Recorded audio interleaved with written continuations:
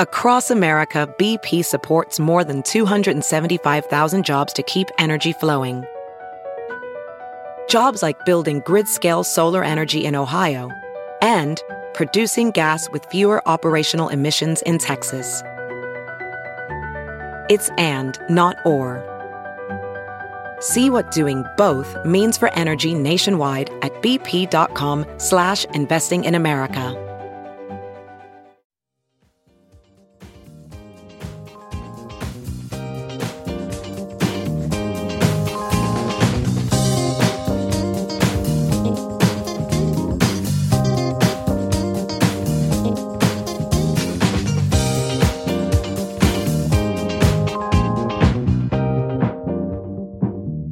And now, the list of things that you can buy at the Chicago Reader store at chicagoreader.com.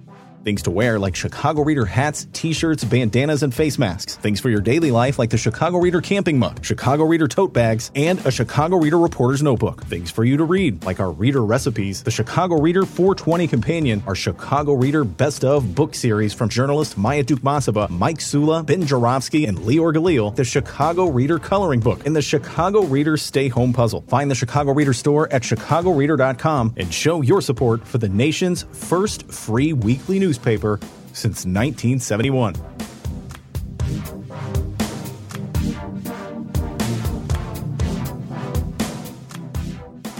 Bonus time on the Ben Jarofsky Show as I speak. It is Thursday, June 29th, 2023. The rain is coming. The rain is coming as I speak. It's raining. It's a blessed event on a couple of fronts. One, the drought. So the grass and flowers are saying, thank you, rain, thank you. And two, the smoke. Maybe this will dissipate the smoke, and I'll get to go for my beloved walk tonight, as opposed to hanging around the house reading about the Robert Kennedy campaign, which I've spent way too much time doing in the last couple of days. Big breaking news before I bring on my distinguished guest that's happening in the world today.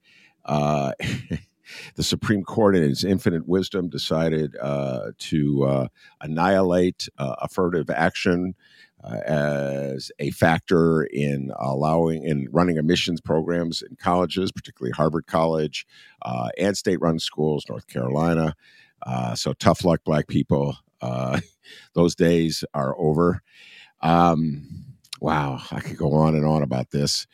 The underlying assumption of the ruling, as I love to point this out, is that we should be promoting the notion of a meritocracy in our country, and that we should only be judged by, I don't know what, just like the facts, such as, what your test scores are, how much extracurricular activities you did, et cetera, and so forth. I just love this, man. Meritocracy, man. What is this notion of meritocracy? At the same time, the Supreme Court, or at least 6 justices of the Supreme Court, are proclaiming the need to have a strict meritocracy when it comes to admissions to colleges.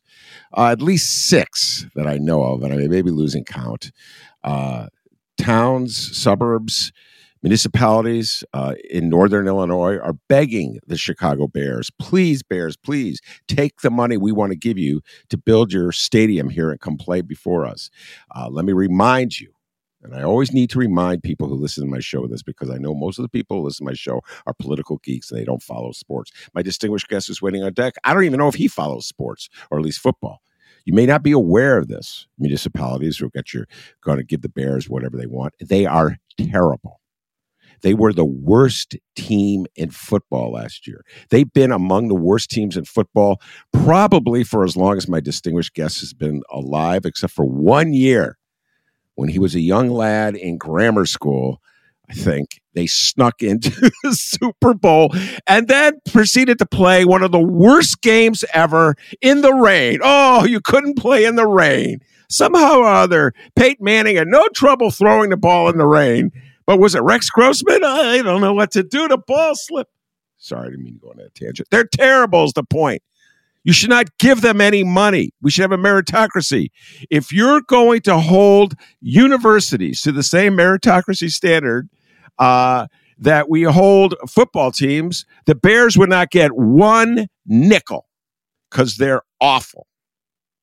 But of course, there is no meritocracy. It's a who-you-know-autocracy.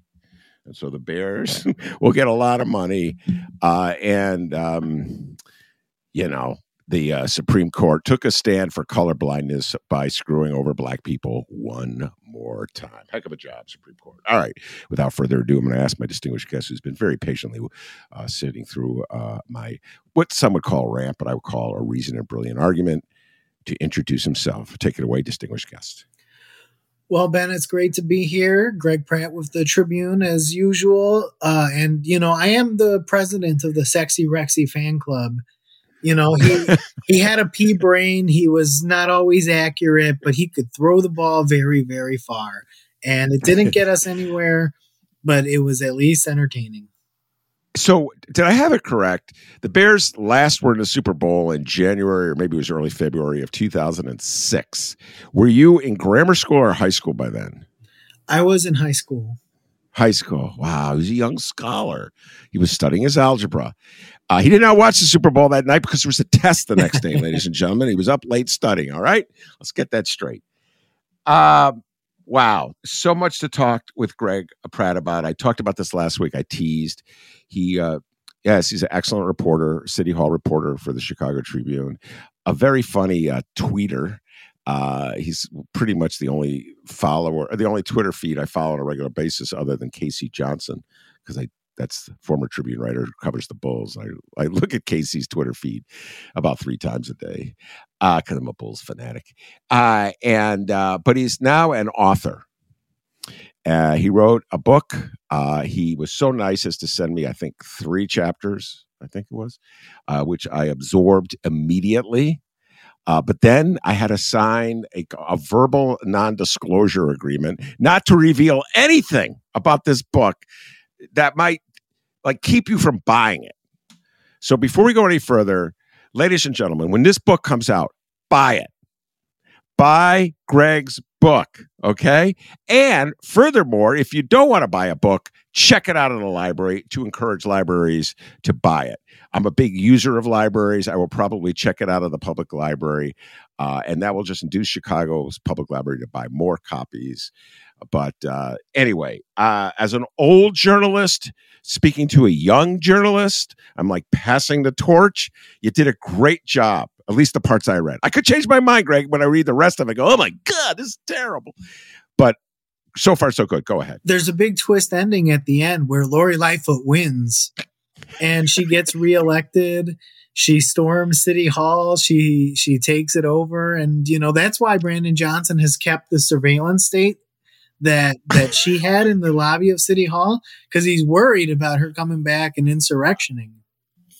That I didn't want to give away the ending to Greg Pratt's book. It's jesting, folks. He's just joking. Some people take literally everything that is said literally, Greg. So I just wanted to put that out there. All right, let's talk about the book as much as we can, because really the book is the first attempt to make sense, put everything about the recent Lori Lightfoot experience in one setting and in chronological order, both her emergence from quote unquote nowhere to become the mayor, the 4 years of her term, and then her loss. And so I know you don't want to give away a lot of what's in the book, because there's a lot of interesting revelations in the book that we don't want to give away. But let's just talk about it in just the most general form for terms we have, starting with the title of the book and what sort of your purpose was in writing it. Go ahead. Well, I thought that it was a formative time in the city. So when Rahm Emanuel steps down, that is the end of an era. And that is he's sort of an extension of the Daley years. He's a guy that they hand over the torch to, that the centrist Democrat establishment hands the torch to. He's going to be tough to beat in 2019 if he runs, and he is going to get beat, but he's going to be tough to beat. And she decides that she's going to run against him. And when he drops out, the whole power structure is up for grabs. Who is going to be the next mayor of Chicago? Who is going to rule this imperial fifth floor, which is what Chicago is, more than any other big city mayor's job, because they control not just the city budget, but the park district, the schools, there are different big cities that don't have that much power over everything. The CTA, which, the mayor of New York does not have control over. And so you have this, all of this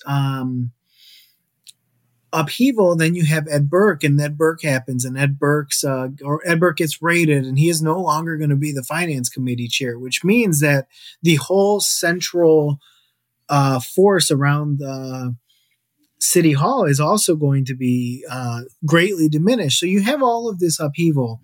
And then, of course, it's a historic 4 years with riots, with COVID, with a variety of people asserting themselves, with the CTU continuing its campaign to make the city more progressive.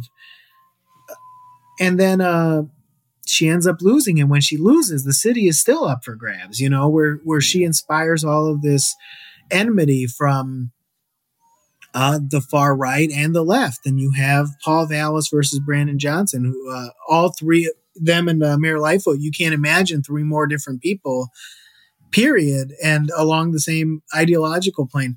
So I wanted to document history, and I greatly have enjoyed covering Mayor Lightfoot, getting yelled at by her, yelling back at her, and watching this period and trying to understand, how does someone who won with 76% of the vote screw it up so badly?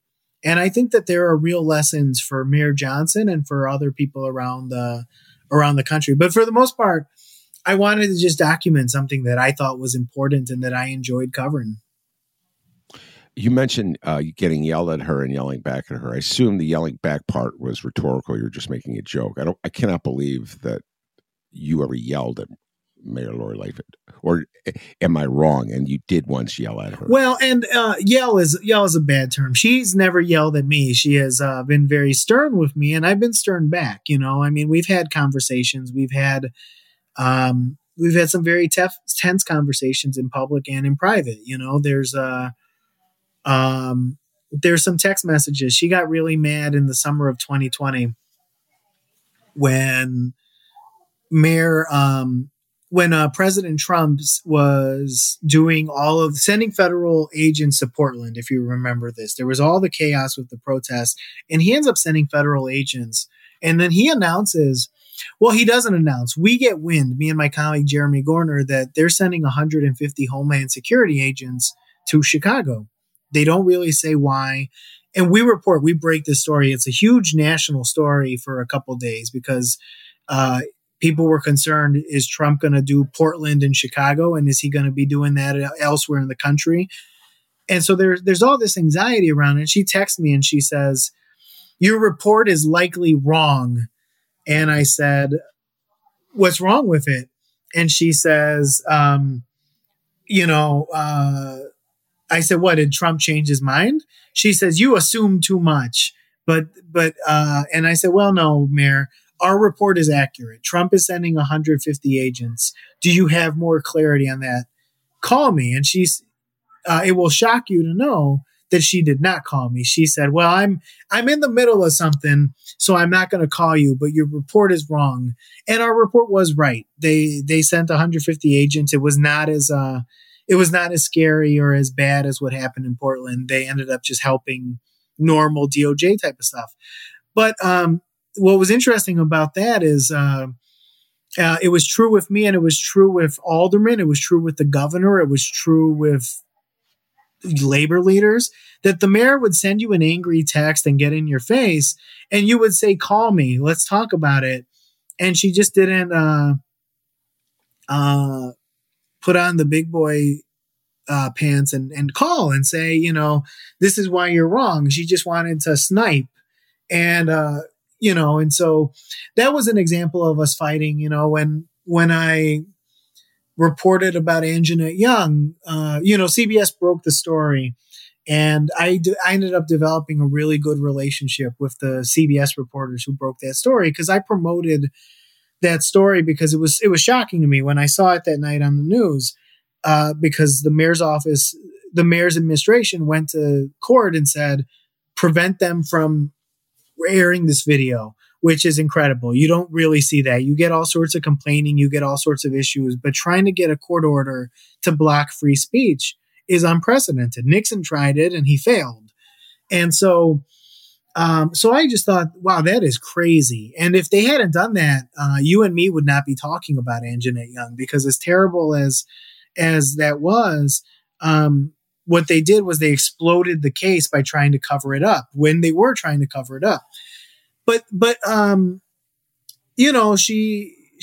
asked her, I kept pressing her all week. Why did you guys try to hide this video from her? And she ended up snapping at a press conference, and she says, Greg,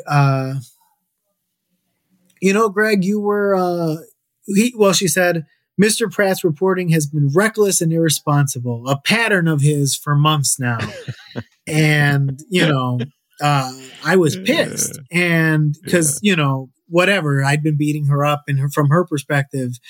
And she calls me up, and she's, and I made clear to her people that she was wrong on the facts. She was wrong on the facts. She was trying to claim we never blocked Anjanette Young from getting this video, and they did block it very directly. Not her lawyer, not CBS, her. And so she called me, and we had a very, what she would call frank discussion, what I would call a very frank discussion. She felt, and she talked about this publicly, so I don't feel it's not secret. She was like, oh, you've been picking on me because of this and that. And I said, no, I've not been picking on you. I've been covering you hard because that's what I do. And you liked it when I used to cover Tony Preckwinkle hard when I was the county reporter. And I don't cover people hard or soft because I like them or dislike them. I cover everyone hard. If my job was to write about the doings of Ben Joravsky, I would, you wouldn't like me as much as you do, because the job is to find out what are people doing. And actually, you probably do less goofy stuff than anybody who puts their name on a ballot. But you get my point. I get your point. All right, lots to follow up on. I'm going to start with an observation, and it's really not a question. One of the valuable things about the book, and again, I read 3 chapters, but I presume this is consistent throughout the book, is the use of texts. And so Greg's come on the show before. We've had a lot of fun talking about the text he's uncovered through his FOIA requests. So he's been consistent. And now I understand, Greg, that there was a larger benefit to this. This is like incredible background for the book. And it reminds me of, in a certain way, and it's kind of a weird compliment, but you may be offended by what I'm going to say, but Taylor Branch book about Dr. King, which is a brilliant book, and the first one I'm thinking of right now. Anyway, so much of it is dependent on FBI wiretaps. And he listened, the FBI during the 60s, J. Edgar Hoover, was listening to virtually everybody of a significance in the civil rights movement. Martin Luther King, Malcolm X, Elijah Muhammad. So you knew what Martin Luther King was saying about Malcolm X. You knew what Malcolm X was saying about Martin Luther King, what Elijah Muhammad was saying about, and Taylor Branch went back and he had access to these documents, these transcripts, and he used them very effectively to support his book. In your own way, you do that with these texts that you've been collecting. I've noticed this. Like you'll go behind the scenes, so you'll stitch it together, part of the narrative. So we know about Anjanette Young. Yes, we do know about Anjanette Young. We talked about it on this show many, many times. It was in the newspapers. But when you read Greg's account, that's one of the chapters I read, there's like text from Lori Lightfoot to this person and that person. So that's throughout the book. So another reason, folks, why if you're a Chicago junkie, you should read the book. So shout out to you on that front. Let me go back to let me just stop you for a second. Go. Did you really just compare me to J. Edgar Hoover? Yeah, that's what I thought of with the backhand. I'll take it. I'll take it. There's it's being able That's to the backhand compliment part of it. Go ahead. Yeah. No, I've always I get the mayor's texts, I get the mayor's emails. I'm waiting for batches from Mayor Johnson. Mayor Johnson is going to be a less prolific emailer than Mayor Lightfoot. Speaks to their different experiences. Lori was a corporate lawyer. All she does is send emails. Brandon was a organizer. All he does is talk. And they're different styles of communication. But I do, and I've tried to do it in Tribune stories too. I think that they help you show who are these people, how are they governing, what's going through their head, and it's really a rich resource of primary sources. And there will be a lot of texts that are for the first time in the book, but I've published a lot in the Tribune as well, and it's just it's really eye-opening to see how she talks about people, right? Like she once referred to an alderman unnamed as a dumb person of color being led astray by Ed Burke. And so the speculation was that she was talking about Silvana Tavares because it related to the police vaccine issue. And she had made similar remarks about her being led by Ed Burke. My understanding is that she was actually talking about Alderman Derek Curtis, and that Alderman Curtis from the South Side had signed on to a letter that Burke had circulated, or that the FOP people had circulated, and she thought that that's what she's referring to. They always get cute about, well, she shouldn't have referred to anybody that way, so we're not going to say who she was referring to. But I don't think that you will ever see Brandon Johnson referring to someone as a dumb person of color being led astray by a white guy, because it's insulting to Burke, and it's insulting to Curtis. It would be insulting to Tavares if that was it. Incidentally, and I don't mean to sidetrack this, but I always get a kick out of whenever I think of Silvana Tavares, whenever Mayor Lightfoot does the thing where she says that the criticism of her is sexist and racist, I think about her saying that Silvana Tavares is a handmaiden for Mike Madigan. And I'm like, oh, what if I called you a handmaiden for corporate interests? What would you say about that? You would say it was racist. And I don't think Lori Lightfoot is a handmaiden for anybody. I don't talk that way, but I digress. Yeah, no. And Silvana Tavares is the answer to the trivia question. Who is the only alderperson in Chicago history who once was a student of Mick Dumke? Yes, there you go. You could use that. You could stump people at your next party you go to. Mick was her professor at Columbia in a distant past. All right, let me go back to something that you said before you went on that great riff that gave me ideas to ask you further up questions, but the difference in personality between Brandon Johnson and Lori Lightfoot. So I'm writing that down so I don't forget that question. You said she texted you after you and Jeremy Gordner's article came out about the 150 Homeland Security agents being sent to Chicago by Donald Trump, that your report is likely wrong. My favorite part of that quote is the likely part. So she doesn't even know if it's wrong, but she's giving you a hard time anyway. It's likely wrong. And she's like a corporate lawyer covering herself just in case she's wrong. The thing is beautiful in many ways. But the part I don't get, and maybe you can explain this to me, why is she offended?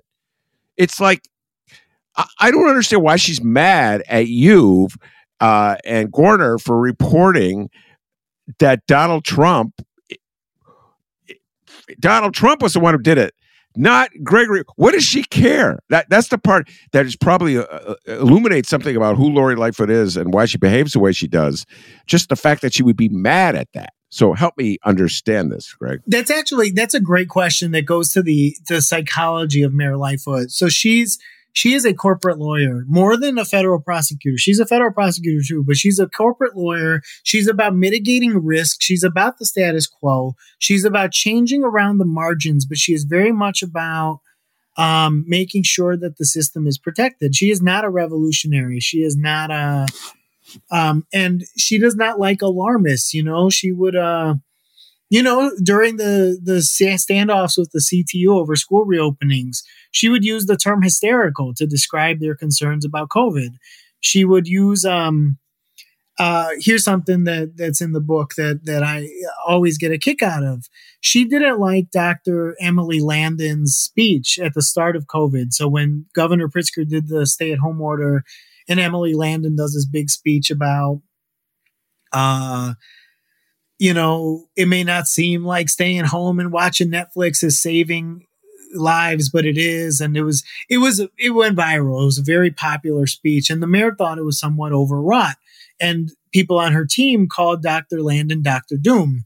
And Mayor Lightfoot's whole approach to COVID was, don't freak out, don't freak out, don't freak out. And she thought that the story me and Gorner wrote was alarmist. And she thought that, which of course it was not, it wasn't, I think it had a sentence somewhere in there about it's unclear what the Homeland Security Agency's mission is going to be. But hey, guess what? It was unclear. It wasn't just unclear to us as reporters. It was unclear to the city itself. And so, but that was her thing, is she thought it was alarmist, and she is very much nothing to see here. And, early in COVID in February, the CDC does an alert. They say we should be preparing to see significant disruptions to our lives. This is before serious mitigations really start happening. But the CDC puts out this notice in late February, and she gets mad at the CDC. She's like, oh, they're scaring people. And that's very much her personality. So she didn't like that. She thought our story was quote unquote alarmist, hysterical, whatever. And yet, and the most illogical moment of Lori Lightfoot's tenure, and I'm saying this, I could think of others that beat it, but at the moment, this is to my mind the most illogical moment, is when she threw her monumental hissy fit over the fact that, breaking news here, I love this one, Chicagoans on the first nice day, when we're transitioning from winter to spring, there was a nice day, they flocked to the lakefront in 2020 in defiance of her order, her command to stay at home. They were flying kites. They were biking. They were jogging. They were playing soccer. They were being Chicagoans on the lakefront. And how did she respond, Greg Pratt? That's it. You blew it. I'm closing down the lakefront. What? Man, we made fun of her in this show for so. What a dumb idea, and what an illogical reaction. I know you're from Ohio, Mayor Lori Lightfoot. I'm not from Chicago either. But Chicagoans, when the weather gets nice, they go outside after a winter. That's what they do. I swear. You stick around Lori Lightfoot for another 10 years in Chicago, you're going to see it every year, that first nice day. So you see what I'm saying? She doesn't want other people to be alarmists, but she reserves the right to be an alarmist herself. Do you see my point? I think that, the COVID chapter, which you have not read, but the COVID chapter is an interesting chapter for me because, she gets points and she wants points for I acted tough and I was very decisive. And in truth, almost every mitigation, every shutdown, whether you like it or not, whether you thought it was appropriate or not, was by Governor Pritzker, except for the lakefront. And the lakefront, she kept the lakefront closed long after it didn't make sense anymore. Maybe when she closed it down, a lot of people thought it was stupid, right? They thought that it was stupid and unnecessary. At first, I'm trying to give her some leeway here, some credit. We don't quite know what we're dealing with COVID in March when she does that at the end of March. But pretty soon that summer, it's clear you're pretty safe outdoors. You should be outdoors. That's where you should be congregating. And she refused to reopen the lakefront, long after it made sense to reopen the lakefront.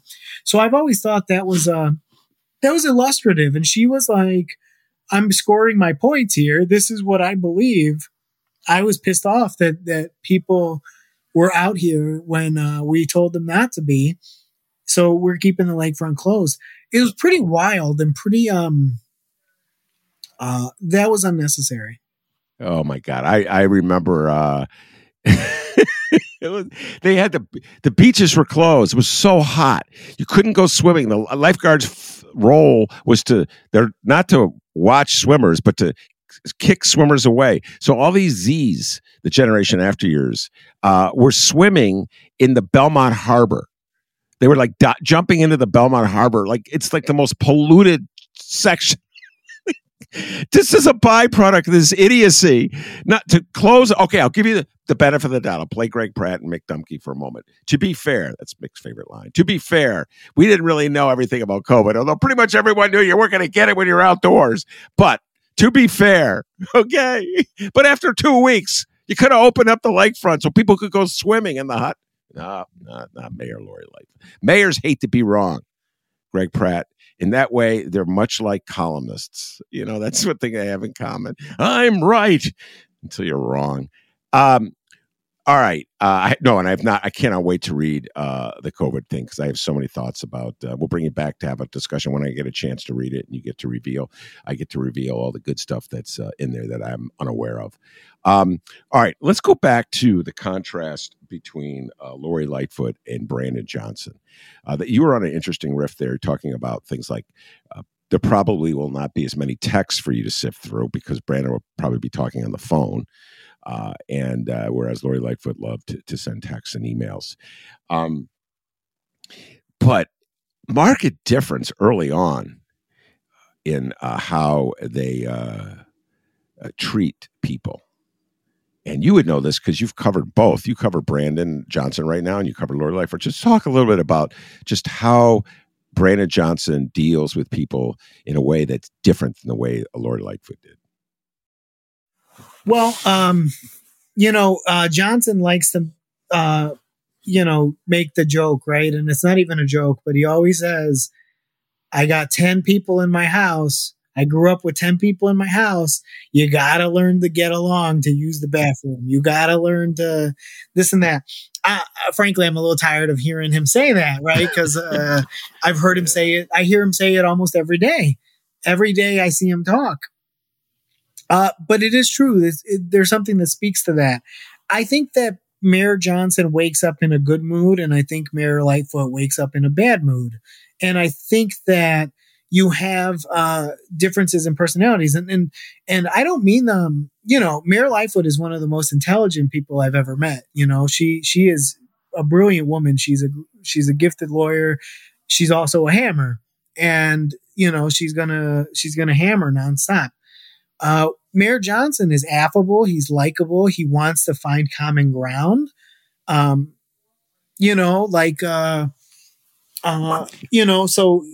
he does things, the greatest contrast, and it was very deliberate by him when he did his inauguration and he turns around and just like Lori did to face the aldermen and he thanks them for their service. And she had turned around to make them stand up and applaud when she said, hey, you guys have been corrupt and it's time to end that.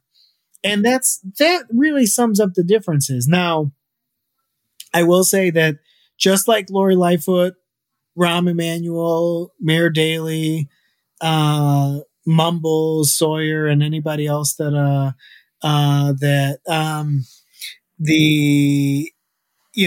Orr, Mayor Orr, the one day mayor, whatever the hell that was. Mayor Orr. They don't answer questions directly, and Mayor Johnson is not that different in that way. But I think that one is very conciliatory and one wants to fight. And obviously Mayor Johnson knows how to fight. He was part of strikes. He's been in labor positions, but I think that, so I'm not saying he's a pushover, but not even close to that. But I'm just saying he wakes up in a good mood and she wakes up in a bad mood. And I think that sums it up. That's a good line. And like I always say to my guests, I'll probably be using it. And it's 50-50 whether I give you credit for it. Just want you to know that. But it is a good line. I'm still thinking about that line. The other thing about Brandon Johnson that I've been noticing, and I'd love to get your riff on this. He's constantly reaching out to people who are against him. And I just saw this. I got a bunch of people sent this to me. I don't know if you reported it. I apologize if I missed the story you wrote about it. But that he appeared at a fundraiser for Alderman Gilbert Villegas. It was just the other day, and people sent me the picture of him there. And so folks who are not Chicago, I assume most of the people eagerly listening to this are political junkies, so they understand the significance of Brandon Johnson going to Villegas. But for those who don't, Villegas is at best a centrist Democrat, and Brandon Johnson is a lefty, was a lefty. He's moving more to the center now. Brandon Johnson supported Delia Ramirez in the run for Congress against Gilbert Villegas, and she beat him. And then Brandon Johnson and the CTU put up an opponent to run against Gilbert Villegas in the last aldermanic race. So they've been on opposite sides. And in Chicago, of the political divide, in Chicago, generally, the way Chicago goes, if you're on the opposite side, these fights last forever. It's very hard to forgive and forget. Chicago has got that retaliatory culture. We're trying to get revenge, beat the guy up. I'll never forget. It's like the quintessential Rom sending the dead fish to somebody he didn't like. And but he went to his fundraiser. Like the election where he was opposing him was just how many 2 months ago, 3 months ago, Greg? I'm like, I'm trying to think. I can't remember Daley ever making up with anyone this fast. Definitely not Rom. And Lori Lightfoot seemed to hold it. Lori Lightfoot came from the same school of grudge holding that my late beloved mother came from, which is we hold them for a long time. Love you, Mom. So your thoughts about that? Like Brandon going to Villegas' fundraiser is something that you don't usually see in Chicago politics. Go ahead. Well, I mean, that is right. That they're strange bedfellows. Villegas is a centrist. But I like to joke that the biggest caucus in the city council is the "What does the mayor want me to do" caucus. And what these guys want, they want the respect of a phone call. They want the respect of a conversation. They don't want to be in a fight with the mayor. No matter who they are, they want their issues to be paid attention to and pushed. For some of them, it's as simple as, I want an annex at my school. The local high school is overcrowded. We need an annex. Can you make that happen? For some of them, it's, I want you to come speak at my fundraiser. I would imagine Villegas cares a lot about his basic income plan, and there's other stuff he cares about. And that's funny that he's a centrist, because he is a centrist, but he's also, his signature thing is the universal basic income program that Lori stole from him after opposing it. But so that's a big deal. I know Ron got a lot of heat for being an asshole, but and he is an asshole. He knows he's an asshole, and he likes being an asshole. But he was smart about those types of relationships as well. He was he kept Luis Gutierrez against Chuy Garcia, and I know that Louis is Louis is about Louis, right? But he's nodding for the record. He's known Louis since longer than I've been alive, I think. But since '89. Wait, he known Louis? He knew of him. I don't know if they actually met, but whatever. Need to move on from that one, because yes, he was an alderman, so he definitely knew of him. But I don't think there would be any reason for Louis Gutierrez to have met Rahm Emanuel. Well, I mean, you've known Louis Gutierrez. Oh, I've known Louis Gutierrez since 1982 when he was a cab driver. Okay. Exactly. I could write a book on Louis Gutierrez. So yeah, go ahead. So Gutierrez is about Gutierrez, and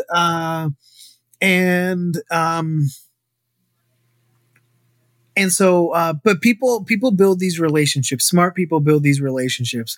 One of the things about CTU that doesn't get talked about enough, and they're lefties. There's no doubt about it. They are card carrying members of the Communist Party, which I say with love. I'm joking. I'm It's a teasing. jest and a joke, but go ahead. Yeah. But they also had a relationship with Speaker Madigan and Marty Quinn. They, people think of Stacey Davis Gates and people, establishment people, centrist people, as though she's like some crazy. She wakes up in the morning, picks out a page of the Communist Manifesto and reads it to her children or something. And that is not Stacey Davis Gates. She's a very intelligent, very thoughtful person. She's worked in Springfield a lot. She knows how to compromise, and they know how to build relationships with people like Michael Madigan and the CT and Marty Quinn, and whereas Mayor Lightfoot doesn't quite know how to reach across the aisle in that way, and I think that's interesting. So that was a long way of saying. I suspect that Brandon Johnson as mayor is going to have that same type of pragmatism here and now, and it's going to occasionally annoy you and your listeners. Yeah. Oh, yeah. In fact, it happened already. We spent the better part of 3 days or so talking about it before he became mayor. One of his aides gave an interview, I forget with who, and I apologize to the reporter. Whoever the reporter was got a lot of me, Greg, I really believe in giving reporters credit, but I just can't remember who the reporter was that Christina Zayas gave the interview with. And they were talking about maybe they weren't going to reopen the mental health clinics after all. And I read that and I go, already they're selling out, already it hasn't been inaugurated yet. And then it's like he made a point in his speech of saying he will reopen the clinic. So we're all watching. So yes, undoubtedly there'll be some decisions that really irritate lefties in the city that Brandon Johnson makes. So, all right. We compared in temperament Mayor Lori Lightfoot to Brandon Johnson. Now let's go back to Rahm and Daley, but mainly Rahm. One of the things that Lori Lightfoot has said with the irritation in the aftermath of her losing the election is that how unfair it is and inaccurate and hypocritical to say she hold her accountable for being tough, mean, nasty, fill in the blanks, when her two predecessors were tough, mean, nasty. I completely agree with her that her two predecessors were tough, mean, and nasty, and that Chicago went 3 for 3, electing unlikable mayors. Once they were mayors, they were unlikable human beings. What's your take of it? I haven't. If it's in the book, I have not come to that part yet, where you talk about temperament and personality, and whether Lori Lightfoot was unfairly treated in comparison to, say, Rahm Emanuel. I don't believe it. I think that there were plenty of stories about how Rahm Emanuel is kind of a jerk, and I'm using that lightly. Obviously, I was a little starker earlier, and I've made this point elsewhere. I'll make it in the book. There were plenty of stories about Rahm and his conduct. There was a story about when he was in the White House telling some young man who is nervous and he's struggling to get a sentence out, and he tells him to take the tampon out and tell me what you're trying to tell me.